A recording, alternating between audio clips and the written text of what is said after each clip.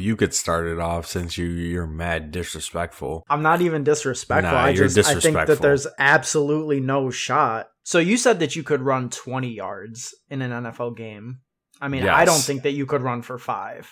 That's cap. I think. How many carries? If you give me 10 carries, I'll get 5 yards easy. Because I was going to give you 20 carries. I mean, 20 carries, I'd get 20 yards. Just because I have faith in my ability as a football player to get 1 yard a carry. Like, I mean, if you don't have the confidence in yourself to get 1 measly yard on the ground behind an NFL offensive line, maybe put me behind the Raiders or the Cowboys line or something, I'm getting a yard. It's that simple. Like, I'm that confident in my abilities. And then if we just look at it from a logistical standpoint, like, I'm a pretty big dude. I'm 5'10", almost 5'11", probably like 240. So, I mean, I'm not going to go down that easy. You feel me? And I got decent speed for a big man. So let me just hit the hole one time. I'll get a yard. It's 1 yard. Decent speed. You probably run like a 6-second 40. I'd lock you up, though. I mean, but here's the thing. I don't think I'm that athletic. And put it in perspective, the smallest dude on the worst run defense in the NFL, the Panthers, is Brian Burns, and he's 6'5", 250. That man is eating you alive. You're not getting out of the hole. Even if the line gets a good push, they swarming you. But it's God. 1 yard, 3 feet. 36 inches. I just don't know if you have the burst to even get that yard. Bro, you must not know me. That's a major cap. And like I said, if you don't have the confidence in yourself as a person or an athlete to get 1 yard against these guys, then I don't know what to tell you. I think you're just going to fail in life because you just lack the confidence in the balls to do anything. Hot take. Wow. That's bold. I must lack that because I think that I would probably average like -2 yards per carry in the NFL, personally.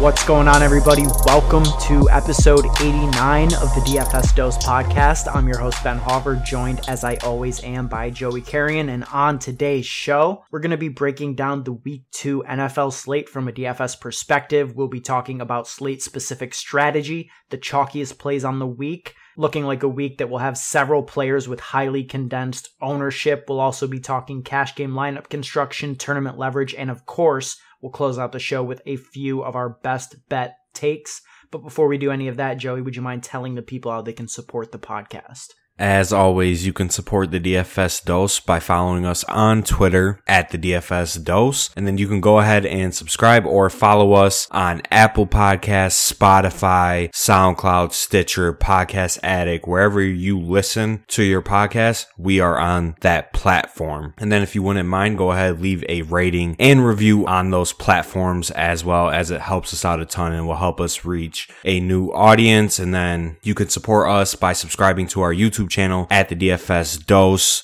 My video just dropped yesterday, so go ahead and check that out on the feed, and then Ben's video will drop tomorrow on that same channel. So go ahead and subscribe on the YouTube, and that is the best way to support us. Let's get right into it, Joey. This is a week with 13 games on the main slate. We've got a lot to talk about. And before we get into some Vegas notes, let's talk about this slate from sort of an overarching perspective. Last week, we talked about how week 1 is a crazy week for DFS based on the months leading up to the season and how everybody sort of has the same groupthink and widespread misconceptions. We saw that play out in a prime example of Antonio Gibson being chalk and not having the role that he was largely expected to have by the fantasy community.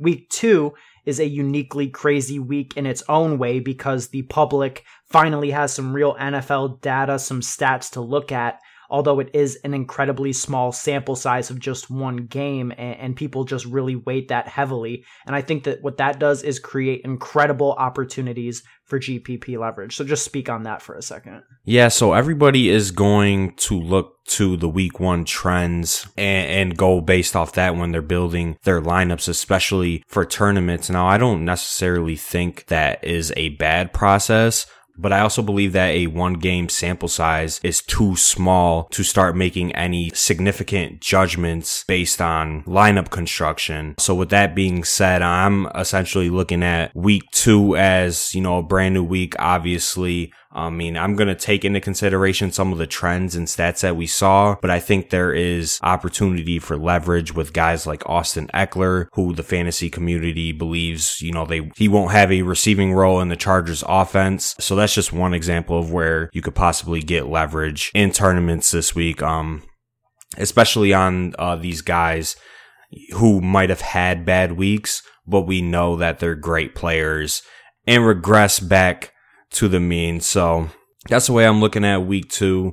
And, hopefully we can bank some tournaments and hopefully, you could go back to back word to Drizzy. Absolutely. I'm definitely channeling my inner Drizzy this week. Definitely trying to go back to back. And I think that one of the spots that we can look to, find an edge here is by looking at the deeper stats and finding, things like snap share and routes run that I think do tell you a lot, and fading things like pure results. Like, for example, you'll see that like Saquon Barkley had a terrible week, but I think that you can come back to him. He still has a great role in that offense and a ton of talent. Players like DJ Chark getting out-targeted by Keelan Cole. I think that, people will overreact to things like that and so on and so forth. But let's start off things right now with some of the notes from what Vegas is telling us.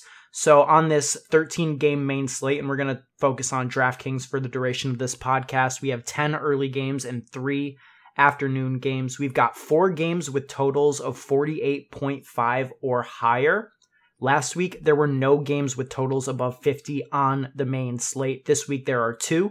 Baltimore at Houston, a very enticing game, and then the premier game of the week for DFS purposes, which is the Atlanta Falcons traveling to Dallas. This game opened up at 51. It has since risen to a 53 over-under.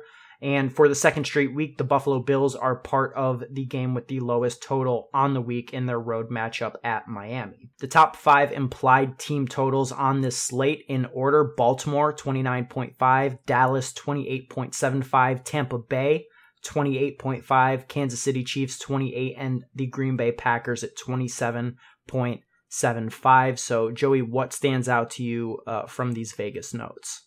Yeah, I think you touched on it with the Falcons and Dallas game, and that is going to be the game that everybody targets in DFS for cash games and for tournaments in week 1.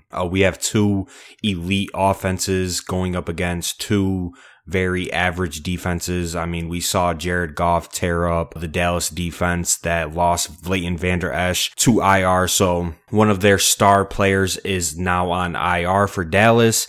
And then we know that the Falcons consistently have one of the worst defenses in the NFL year in and year out, which bodes well for the Dallas pass catchers. So I think that game obviously stands out, but that is no surprise to anybody. If you're part of the fantasy community, sports betting industry, or just a general football fan, that this game has the highest shootout potential out of any game on this main slate. So that is definitely what stands out, but it's not surprising to anybody. Yeah, I think that game is going to have a ton of plays in it, and some of the Dallas guys especially remain underpriced, and we'll talk about that throughout the show in different segments. But, because that game happened as Sunday Night Football, they didn't see things like Amari Cooper getting 14 targets, and it's reflected in his price.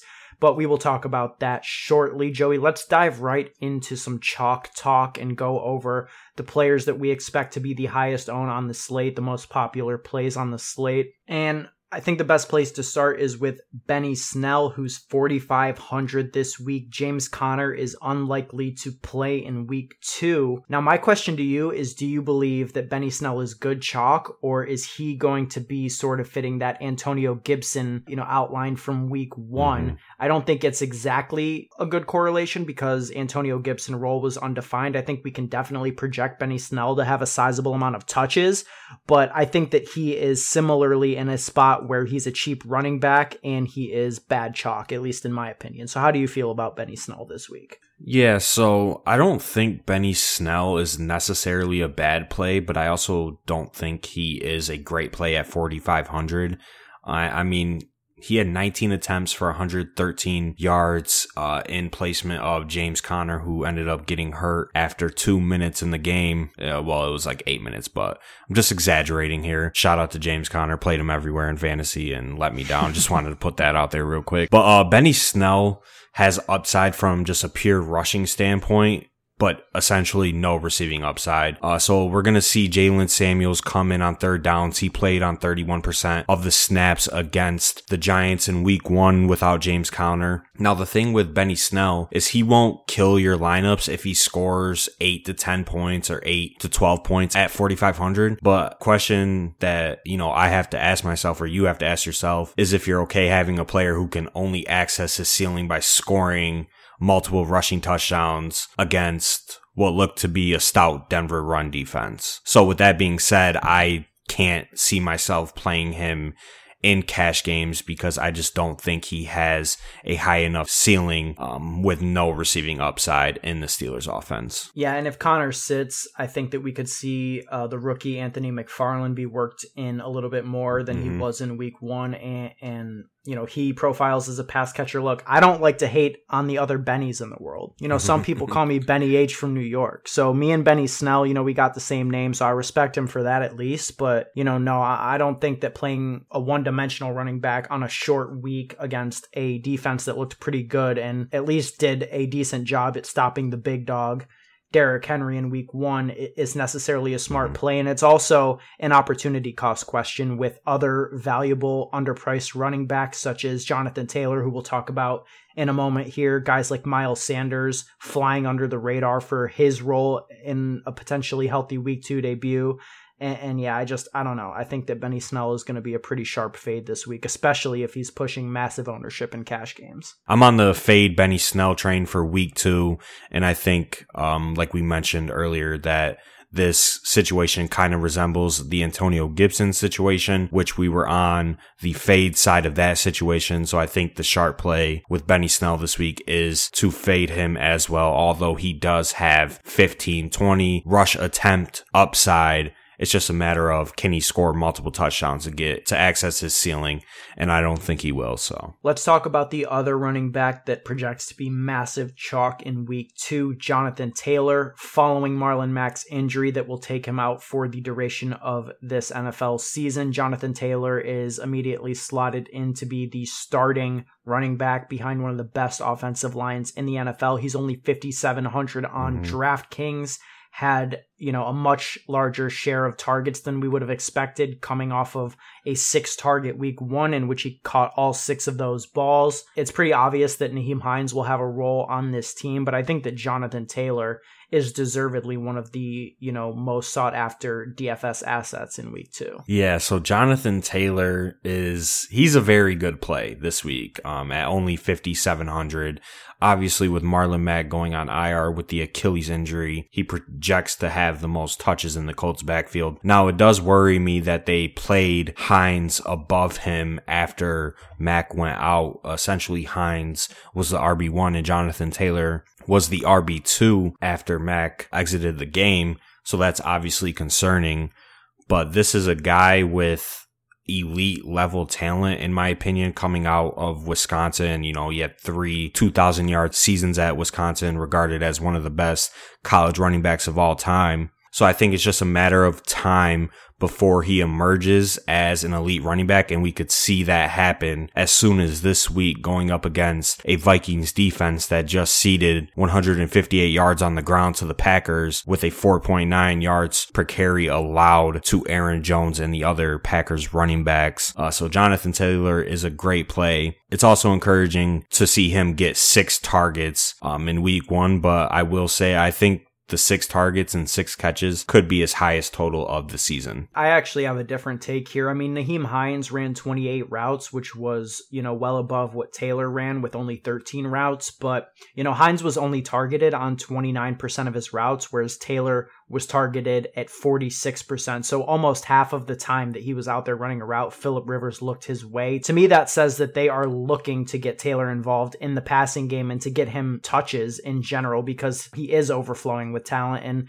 while Nyheim Hines managed to score the 2 touchdowns in week 1, I think that Taylor profiles as a guy that they'll use a lot more in the red zone. And I just think that Taylor is a fantastic play. He's a clear-cut lock in cash for me this week. Yeah, definitely a lock in cash, but I think there is some leverage in fading him in tournaments, especially with Miles Sanders, only $300 more, who is a full participant in Wednesday's practice. So if we see Miles Sanders get in some more full participation practices today and tomorrow and on Saturday, or then I think Miles Sanders at 6K is a better all-around DFS play on DraftKings than Jonathan Taylor at 5,700. I think that might be an unpopular opinion. It's just hard to play Miles Sanders, especially since we don't know if his workload is going to be limited come Sunday against the Rams. That's a fair point. At the running back position, I think that, with these options to pay down and Benny Snell and even Jonathan Taylor at 5,700, that's still a value. People are going to be looking to spend that money at running back. And this week, I think Ezekiel Elliott at 8,200 and Derrick Henry at 7,900 are going to be the 2 most popular pay up options. Zeke as a home favorite running back in a game with a 53-point total, to me is great chalk. He's deserved a chalk, and I think he's the best running back play on the slate. And I'll let you talk about Derrick Henry here because I know that you have strong feelings that he should be a fantastic play in week 2. Yeah, I mean, Derrick Henry, the big dog, the one and only. If you go on Wikipedia and you type in the Jacksonville Jaguars, the owner is Derrick Henry.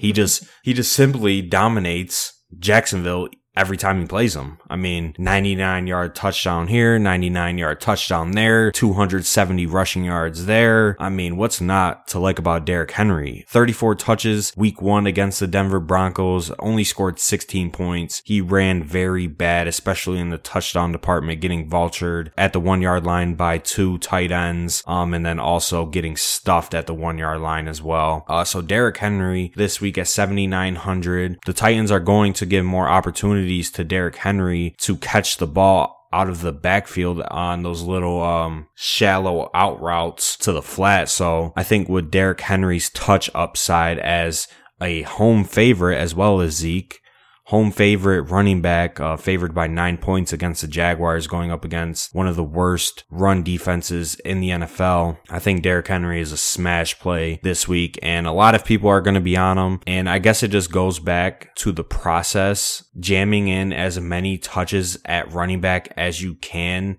is ultimately the right process and the right play in DFS, especially on DraftKings. So Derrick Henry, I'm going to be jamming him in with Zeke and Jonathan Taylor. I will put that on record right now. I think that is the best trio of running backs to play in cash games, especially with the amount of wide receiver value that we have this week. I'm going to be looking to jam in those 70, 80 touches from those 3 combined players, which I ultimately think is the right move from a process standpoint. Yeah, and that makes sense. I try my best, especially in the first 4 weeks of the season, not to really incorporate matchup too heavily into my process because I think that it's so fluid and, year over year it changes so much. But in 2019, they allowed the 5th most rushing yards per game. They were 2nd in yards allowed per carry and 2nd in touchdowns allowed to running back. And then in week 1 of 2020, they surrendered 218 total yards to the Colts trio of running backs.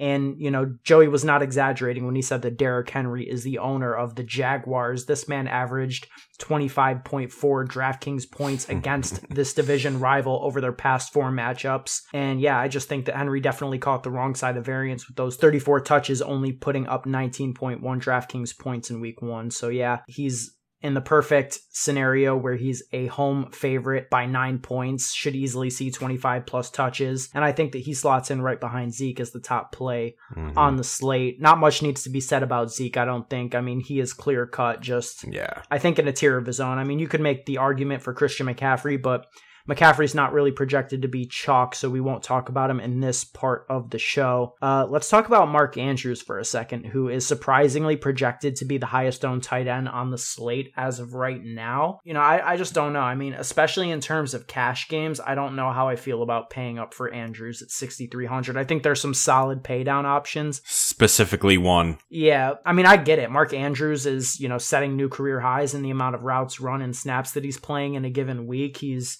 in a cake matchup against the Houston Texans on a team with the highest implied team total on the slate. So I think there are a lot of reasons to like Mark Andrews, but I just don't think it's optimal, especially in cash games, to pay up for a tight end at 6,300. It really is that simple, in my opinion. I personally don't believe that paying up is optimal, especially when you can get a guy like Logan Thomas. Shout out my boy Logan Thomas for 3,600 this week going up against Arizona. I mean, we could touch on that whenever, but going back to Mark Andrews, 6,300. I mean, from a process standpoint, obviously we're not going to be playing him in cash games at 6,300, especially when you have some other guys like Amari Cooper right at the same price tag. I know different position, but wide receivers obviously have higher ceilings. Mark Andrews is a guy who has a very solid floor/ceiling combo in an elite Ravens offense.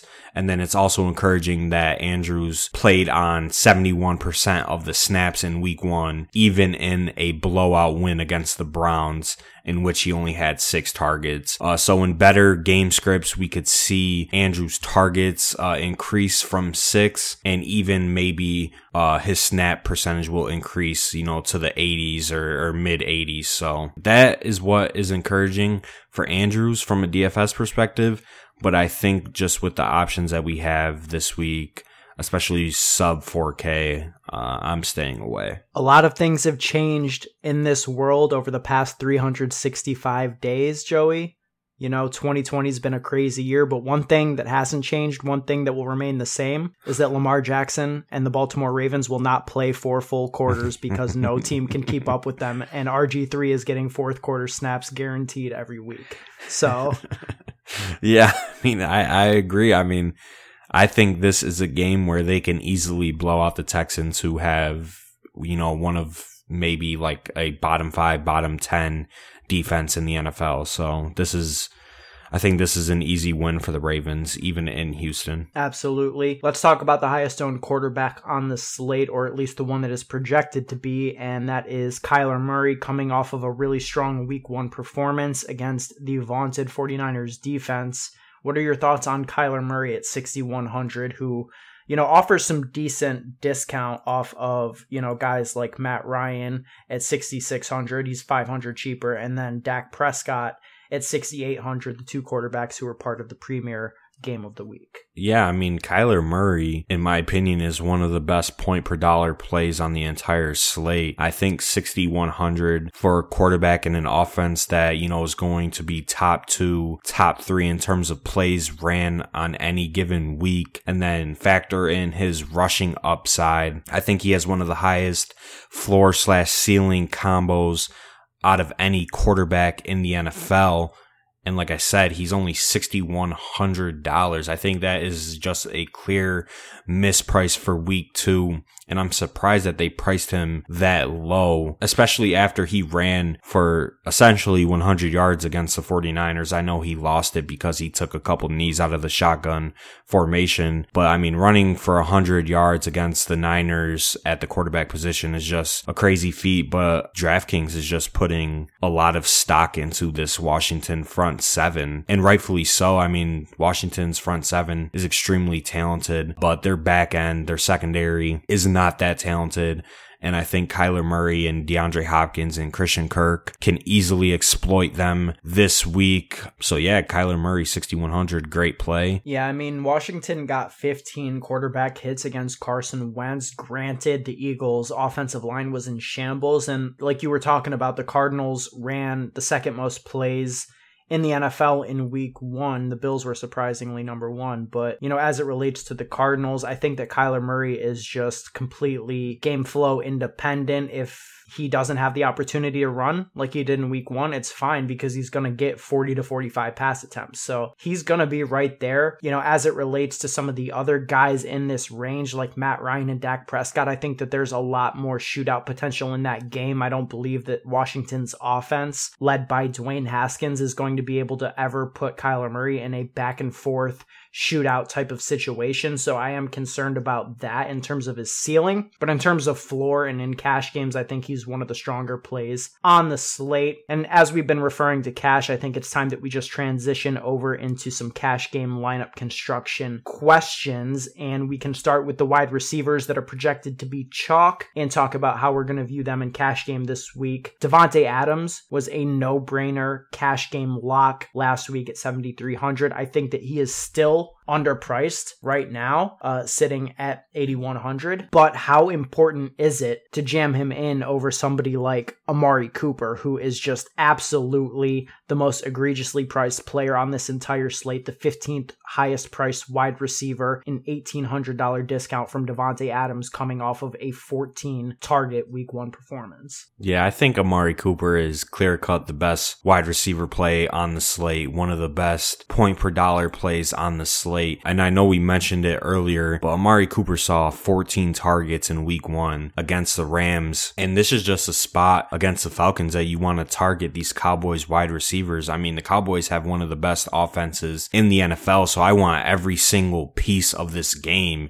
And 6,300 is just an egregious pricing on Amari Cooper for a player that we know has 40 point upside in this Cowboys offense as the clear-cut wide receiver 1. So it's definitely a priority for me to fit Amari Cooper in all of my tournament lineups and in my cash lineup. But Davante Adams still is a great play at 8,100. I mean, this is a guy that is going to see 10 plus targets every single week as long as he's healthy. So I don't mind playing him, but Amari Cooper is my priority play for week 2. Yeah, and I agree with that. I think Davante Adams is a phenomenal play, probably the best straight up projection at wide receiver in week 2. But I mean, Jesus, almost 2K discount for a guy who should easily see a floor of 10 targets in Amari Cooper in a game with a 53 point total. As much as I think that Packers-Lions game has some really decent appeal, I mean, I just don't know if, especially without Galladay potentially, if the Lions have the potential to, make Rodgers throw as much as he did against the Vikings. So Cooper, I think, will be in a back and forth game with just sky high upside and a really solid floor as well. And one of the interesting things about this week from a lineup construction standpoint is that compared to last week, it's just going to be a completely different standard construction. Last week we were jamming in a lot of mid-range wide receivers. This week, there's just cheap wide receiver value everywhere. I mean, there's legitimately 5 guys with, roughly 8 to 10 target projections under 5K this week. That was absolutely not the case last week. So why don't you talk about some of the cheap wide receiver value that we have available on this week 2 slate? Yeah, I mean, there is a plethora of options. I don't even know where to start. I mean, we could talk about Deontay Johnson first if you want. I mean, I know you weren't high on him as a season-long pick, but Deontay Johnson played on 55 out of 64 snaps against the Giants, led the Steelers with 10 targets, and he's only 4,500 going up against a Broncos secondary that is very thin to begin with, and they just placed AJ Boye on IR about 4 hours ago, which bodes well for Juju and Deontay Johnson. Deontay Johnson at 4,500 is a standout play, and I think he'll catch ownership this week. Then we have CeeDee Lamb for the Dallas Cowboys. We've been talking about it this whole podcast. I mean, you want to target players in this Falcons and Cowboys game, and CeeDee Lamb is a guy who played on 59 out of 72 snaps against the Rams in week 1, ran 54 snaps in the slot, where he will see the best matchup on the field in the slot most of the time, with a 15.3% target share in week 1, only 6 targets. But with Blake Jarwin tearing his ACL, I think there is some upside for targets in that offense with one less pass catcher, so CeeDee Lamb, 4,700, great play. Paris Campbell is 4,500 as well. He played on 61 out of 73 snaps, which was the most out of any Colts wide receiver. He saw 9 targets in week 1 against the Jags. Granted, the Colts were in a close game with them and decided to throw at one of the highest rates, which we could see come down this week. Paris Campbell is a slot receiver, which we know Phillip Rivers likes to target a lot, and he is an explosive playmaker when you get the ball in his hands. So those are just 3 guys that are very cheap, have target upside in pretty good offenses, and they're pretty good players themselves. So I don't think you can go wrong with playing either 3 of those guys. And I know I'm missing like 3 other wide receivers in this range as well. Yeah, I mean, you could make strong cases, especially like for cash game floor type plays, for Mike Williams, who led the Chargers in targets, had a dominant share of air yards, and, you know, the Chargers project to be in a game script that they'll have to pass a lot, facing the Chiefs, likely to be down early. You could also make a strong case for Russell Gage, who we saw have 12 targets, matching Julio Jones and Calvin Ridley, and comes at a full $2K discount at only $4,800 on DraftKings this week. I think that all 5 of the guys that we just mentioned are viable for cash and really allows you to get up to some of the other plays that we spoke about: Zeke Elliott, Derrick Henry, Amari Cooper, Devontae Adams. Any of those guys are all within reach because of this value. Of the guys that you mentioned, CeeDee Lamb and Paris Campbell are the 2 that stand out to me. I think that Lamb's target share is somewhat of a question mark. We saw him out-target Michael Gallup in week 1, but that's the type of week 1 event that I think a lot of people are going to put a lot of stock into. I think that Michael Gallup and CeeDee Lamb will probably trade places, being the number 2 wide receiver in terms of targets on a week-to-week basis. So, you know, as much as I do like Lamb, and I think he's a strong tournament pivot off of Cooper, Cooper's going to be my, you know, primary go-to asset in the Dallas passing game for cash games, at least. And Paris Campbell, I mean, I love Campbell as a play this week. He's 4,500.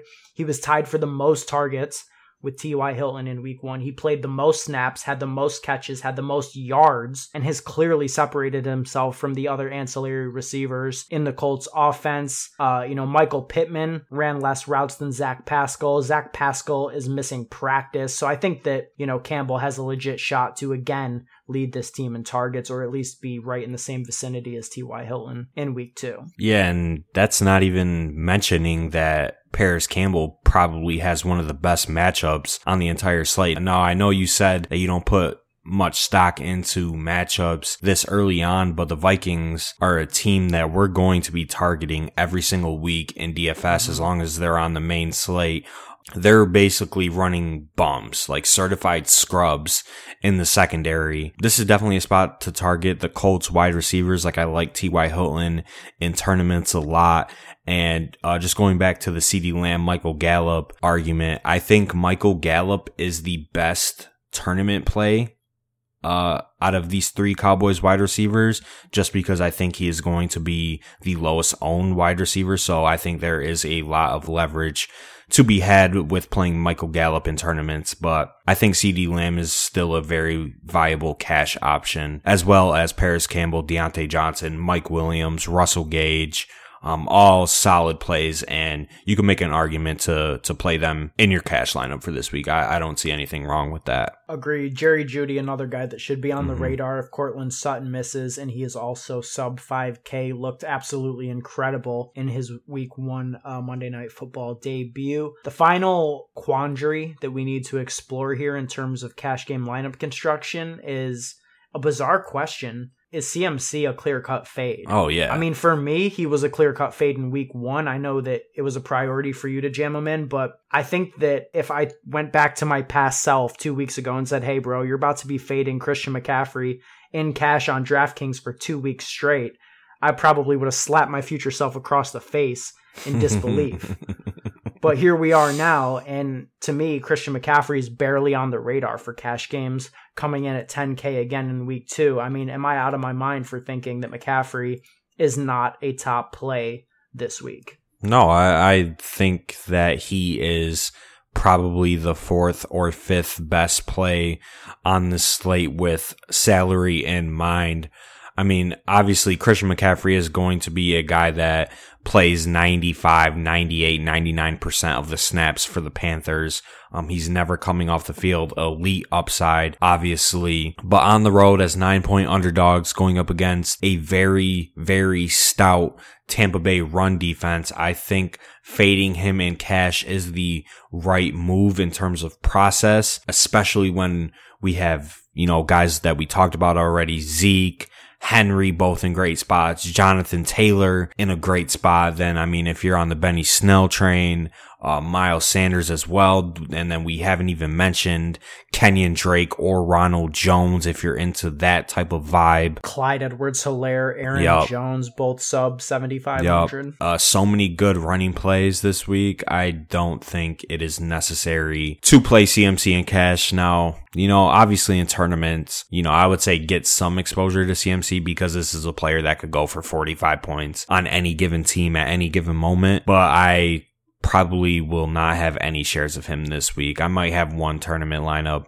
and I know I just contradicted myself, but yeah, I'm on the full fade CMC train. So we are in agreement. If we lose in cash this week, I'll feel pretty dumb because, fading CMC twice in a row is definitely questionable, but it is what it is. Like, the running backs are just underpriced on this slate. A lot of really strong plays. But let's transition over here into our tournament segment of the show where we can just talk about general GPP strategy for the week, leverage, stacks, long shots. Joey, take it in any direction that you want to. I'll give a stack that I didn't say in my video, and I think we're both going to be on this, especially with your challenge that you have going on, but I like a Daniel Jones to Darius Slayton stack. We saw it on Monday night that Darius Slayton is the best Giants wide receiver. I don't know who would debate that at this point.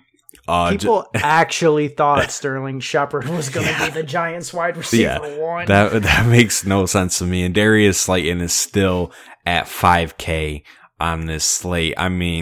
He might just have to get jammed into my cash lineup just for the cause. But Darius Slayton is going to be a guy who's going to be under 10% owned in large field tournaments. And then you could plug him with Daniel Jones, who looks good, but then he looks bad. He might make some dumb mistakes. But he did put up 19 points against a tough Steelers defense. And we saw him have 22 rushing yards. So if he can get, maybe like 10, 20 more rushing yards, and he was only 20 yards off of the 300 yard bonus in week 1, I think Daniel Jones to Darius Slayton is a very appealing stack in large field tournaments. Shout out my boy Darius Slayton, 31 points week 1. 2 touchdowns and the 100-yard bonus in week 1. Honestly, what a week. What a night that was. Darius Slayton is the definition of a tournament play. This is just a dude with an enormous ceiling on a team where the quarterback wants to look for him deep down the field for long touchdowns. And we saw that in full effect week 1. Had multiple deep targets, and he came up with one over Steven Nelson for 40, 50 yards? Yeah, there's not a cornerback in the NFL that matched up against Slayton has an edge against him. I'll just say that right now. And for tournaments, Joey, I actually really like the other side of that game, running it back with Mitchell Trubisky, aka Trash Biscuit. I think that, this stack in particular is a key component in correlating 2 of my favorite low-owned bounce-back plays for week 2, Allen Robinson and Saquon Barkley on the Giants bring back. If these 2 teams play similarly to how they did in week 1, this will be a very fast-paced game with a lot of snaps. Saquon Barkley had a terrible game on national TV, and then his price goes up $400 on this week 2 slate. He's probably going to be 4 to 5 times less owned than guys like Zeke and Henry, as you were basically paying up to be contrarian to get to him. I think a lot of people are going to be sour on Barkley, but we know he's one of the top 2 most talented running backs in the NFL. And I think that he has, a great opportunity to attack this Bears defense that surrendered almost 100 yards to Adrian Peterson last week. So, with the pure leverage that you can get in ownership off of Barkley, I think that he's a phenomenal play. And, Trubisky had a surprisingly decent game for fantasy purposes. He is a terrible real life quarterback, but he can get there in fantasy. And I think that Allen Robinson had a disappointing week. There's been some drama with him on social media, deleting all of his posts related to the Bears. He has, some issues with his contract. So I think in general, both Allen Robinson and Saquon Barkley are two players with extremely high ceilings and very low projected ownership for this coming week. Throw Trubisky in there for, a really affordable price. I think he's $5,500 on the slate. Mm-hmm. And I'm all about that as a tournament stack. You could always throw Darius Slayton in there. I mean, that only increases the odds of you winning $1 million every time you do it. So, yeah, I mean, I like this game as, a low-owned game to play in tournaments. And then I just want to shout out the Lions and Packers game. I don't think we should overlook that. There is a lot of fantasy potential, and that's a game which should be a back and forth game. So I like some of the plays in that game, specifically my boy. I know you don't like him, Quintez Cephas. 3,800, saw 10 targets week 1. How do you feel about that? I mean, for me, Quintez Cephas. For me, Quintez Cephas should essentially not be in the NFL. He's just a terrible athlete. Ran nearly, a 5-second 40. So I'm faster than him is what you're saying. I think that you have a better chance to be successful in the NFL than Cephas does. But in that same game, Joey, one of my favorite pivots is Aaron Jones. I think that he gives you leverage off of Devontae Adams in terms of if Jones hits his ceiling from touchdowns, then Adams probably isn't hitting his ceiling from touchdowns, and Jones is cheap. He's a good pivot off of Henry, Zeke, and guys like that. And, he had 20 touches in week 1. That was only 54% of the Green Bay Packers running back touches, but the thing about Jones is that he is dominating the valuable touches. He had 3 carries inside the 10 to Jamal Williams 1. He had 6 targets on the week, including 4 red zone targets, which puts him in a 4-way tied for the league in red zone targets, tied with Mark Andrews, Emmanuel Sanders, and John Brown as 5.5-point favorites, putting him in a, favorable game script with the 5th highest implied team total on the slate. Aaron Jones is one of my favorite GPP running back plays on the slate. Yeah, I like Aaron Jones a lot as well. And like I mentioned, I like that Packers and Lions game. And I know we touched on it in the week 1 breakdown, but the Lions are a defense that we are going to be targeting every single week because they just don't have the pass rush or the secondary to compete at a high level in 2020. Their secondary just got exponentially worse too. They lost Desmond Trufant and Justin Coleman. Okudah didn't play in week 1. I mean, I have no idea who their starters are going to be in this week, and I'm a Lions fan. So this is a real tough scene, and Adams and the rest of the Packers are in a smash spot. Yeah, so, I mean, it's looking like, I don't even know how to say his last name, Amani Arwari, and then we got Darryl Roberts and Chris Jones as the Lions starting cornerbacks for week 2, along with Tracy Walker and Daron Harmon as their safeties. So that is a secondary that we are going to be targeting week in and week out. And then just some other stacks. Don't really need to say much about the Chiefs. I'm going to have exposure to the Chiefs in tournaments. And then I talked about it in my Millie Maker video, which you can go and find on the DFS Dose YouTube channel. So I'm not going to get too in deep, but I like the Rams and the Eagles game a lot in tournaments, especially at very, very low ownership. I like that game as well, specifically Miles Sanders. We'll see what his ownership comes out to be towards the end of the week, but I mean, at 6K, last week we considered Miles Sanders to be a stone lock at 6,300 for his role and how vastly DraftKings underpriced him. Now he's cheaper, practiced in full Wednesday. If he gets 2 more full practices in, Miles Sanders will be one of the strongest plays on the slate and could go overlooked because of guys like Taylor in that range and the other running backs that people are going to be dying to pay up for. Yeah, I definitely think Sanders is a standout play. And one of my favorite long shot tournament picks is in this game. And as it stands right now, is only projected to be around 5 to 6%. Now this might change come Sunday, but Tyler Higbee is 4,700 on DraftKings, and Gerald Everett is questionable to play on Sunday against the Eagles, and he did not participate in practice yesterday. So if Gerald Everett is out, that bodes very well for Tyler Higbee. I mean, he didn't have a good game against the Eagles, only had 4 targets, but I think there's leverage to be had getting off some of the top guys like Andrews and Kelsey and pivoting to a low-owned Tyler Higbee, who we've seen put up very good games, and the Eagles do struggle against tight ends. I will say that. So Tyler Higbee is my long shot tournament play this week, about 5% owned. Okay. I'm going to give you a tournament play that I think is definitely going to fall under the radar. I was on him last week, didn't pan out. I'm going to be back on him again, and that's TG3, Mr. Todd Gurley. I think that Todd Gurley, listen to this, man. I mean, Todd Gurley is going to be probably one of the lowest owned players in the most targeted game of the week. And I mean, where else are you going to find 2 touchdown upside at 6,100 in a game like this? And, potentially with a more neutral game script, if this game is closer, opposed to, the Falcons being blown out from the first quarter on, then, I think Gurley could see more touches. He had 5 targets, like the usage was good. He could definitely luck box into 2 touchdowns and be a phenomenal pivot play off of a lot of the chalk in this week. Yeah, I mean, I think the listeners know my stance on Gurley. I think this dude is a washed up scrub. He's going to cede snaps to Brian Hill and Allison and the other backup running backs that they have on the Falcons. Now, he probably does have like 15, 20 touch upside, but we've talked about it.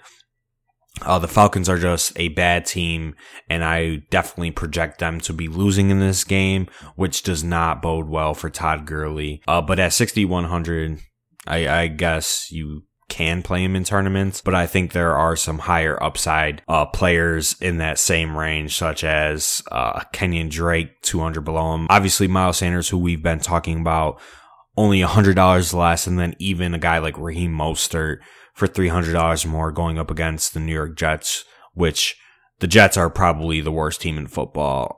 So I'd rather have those guys than Todd Gurley, but maybe. That's fair. All right, final GPP point I want to make is an under the radar team stack. I don't think that you'll agree with this, but let's hear it.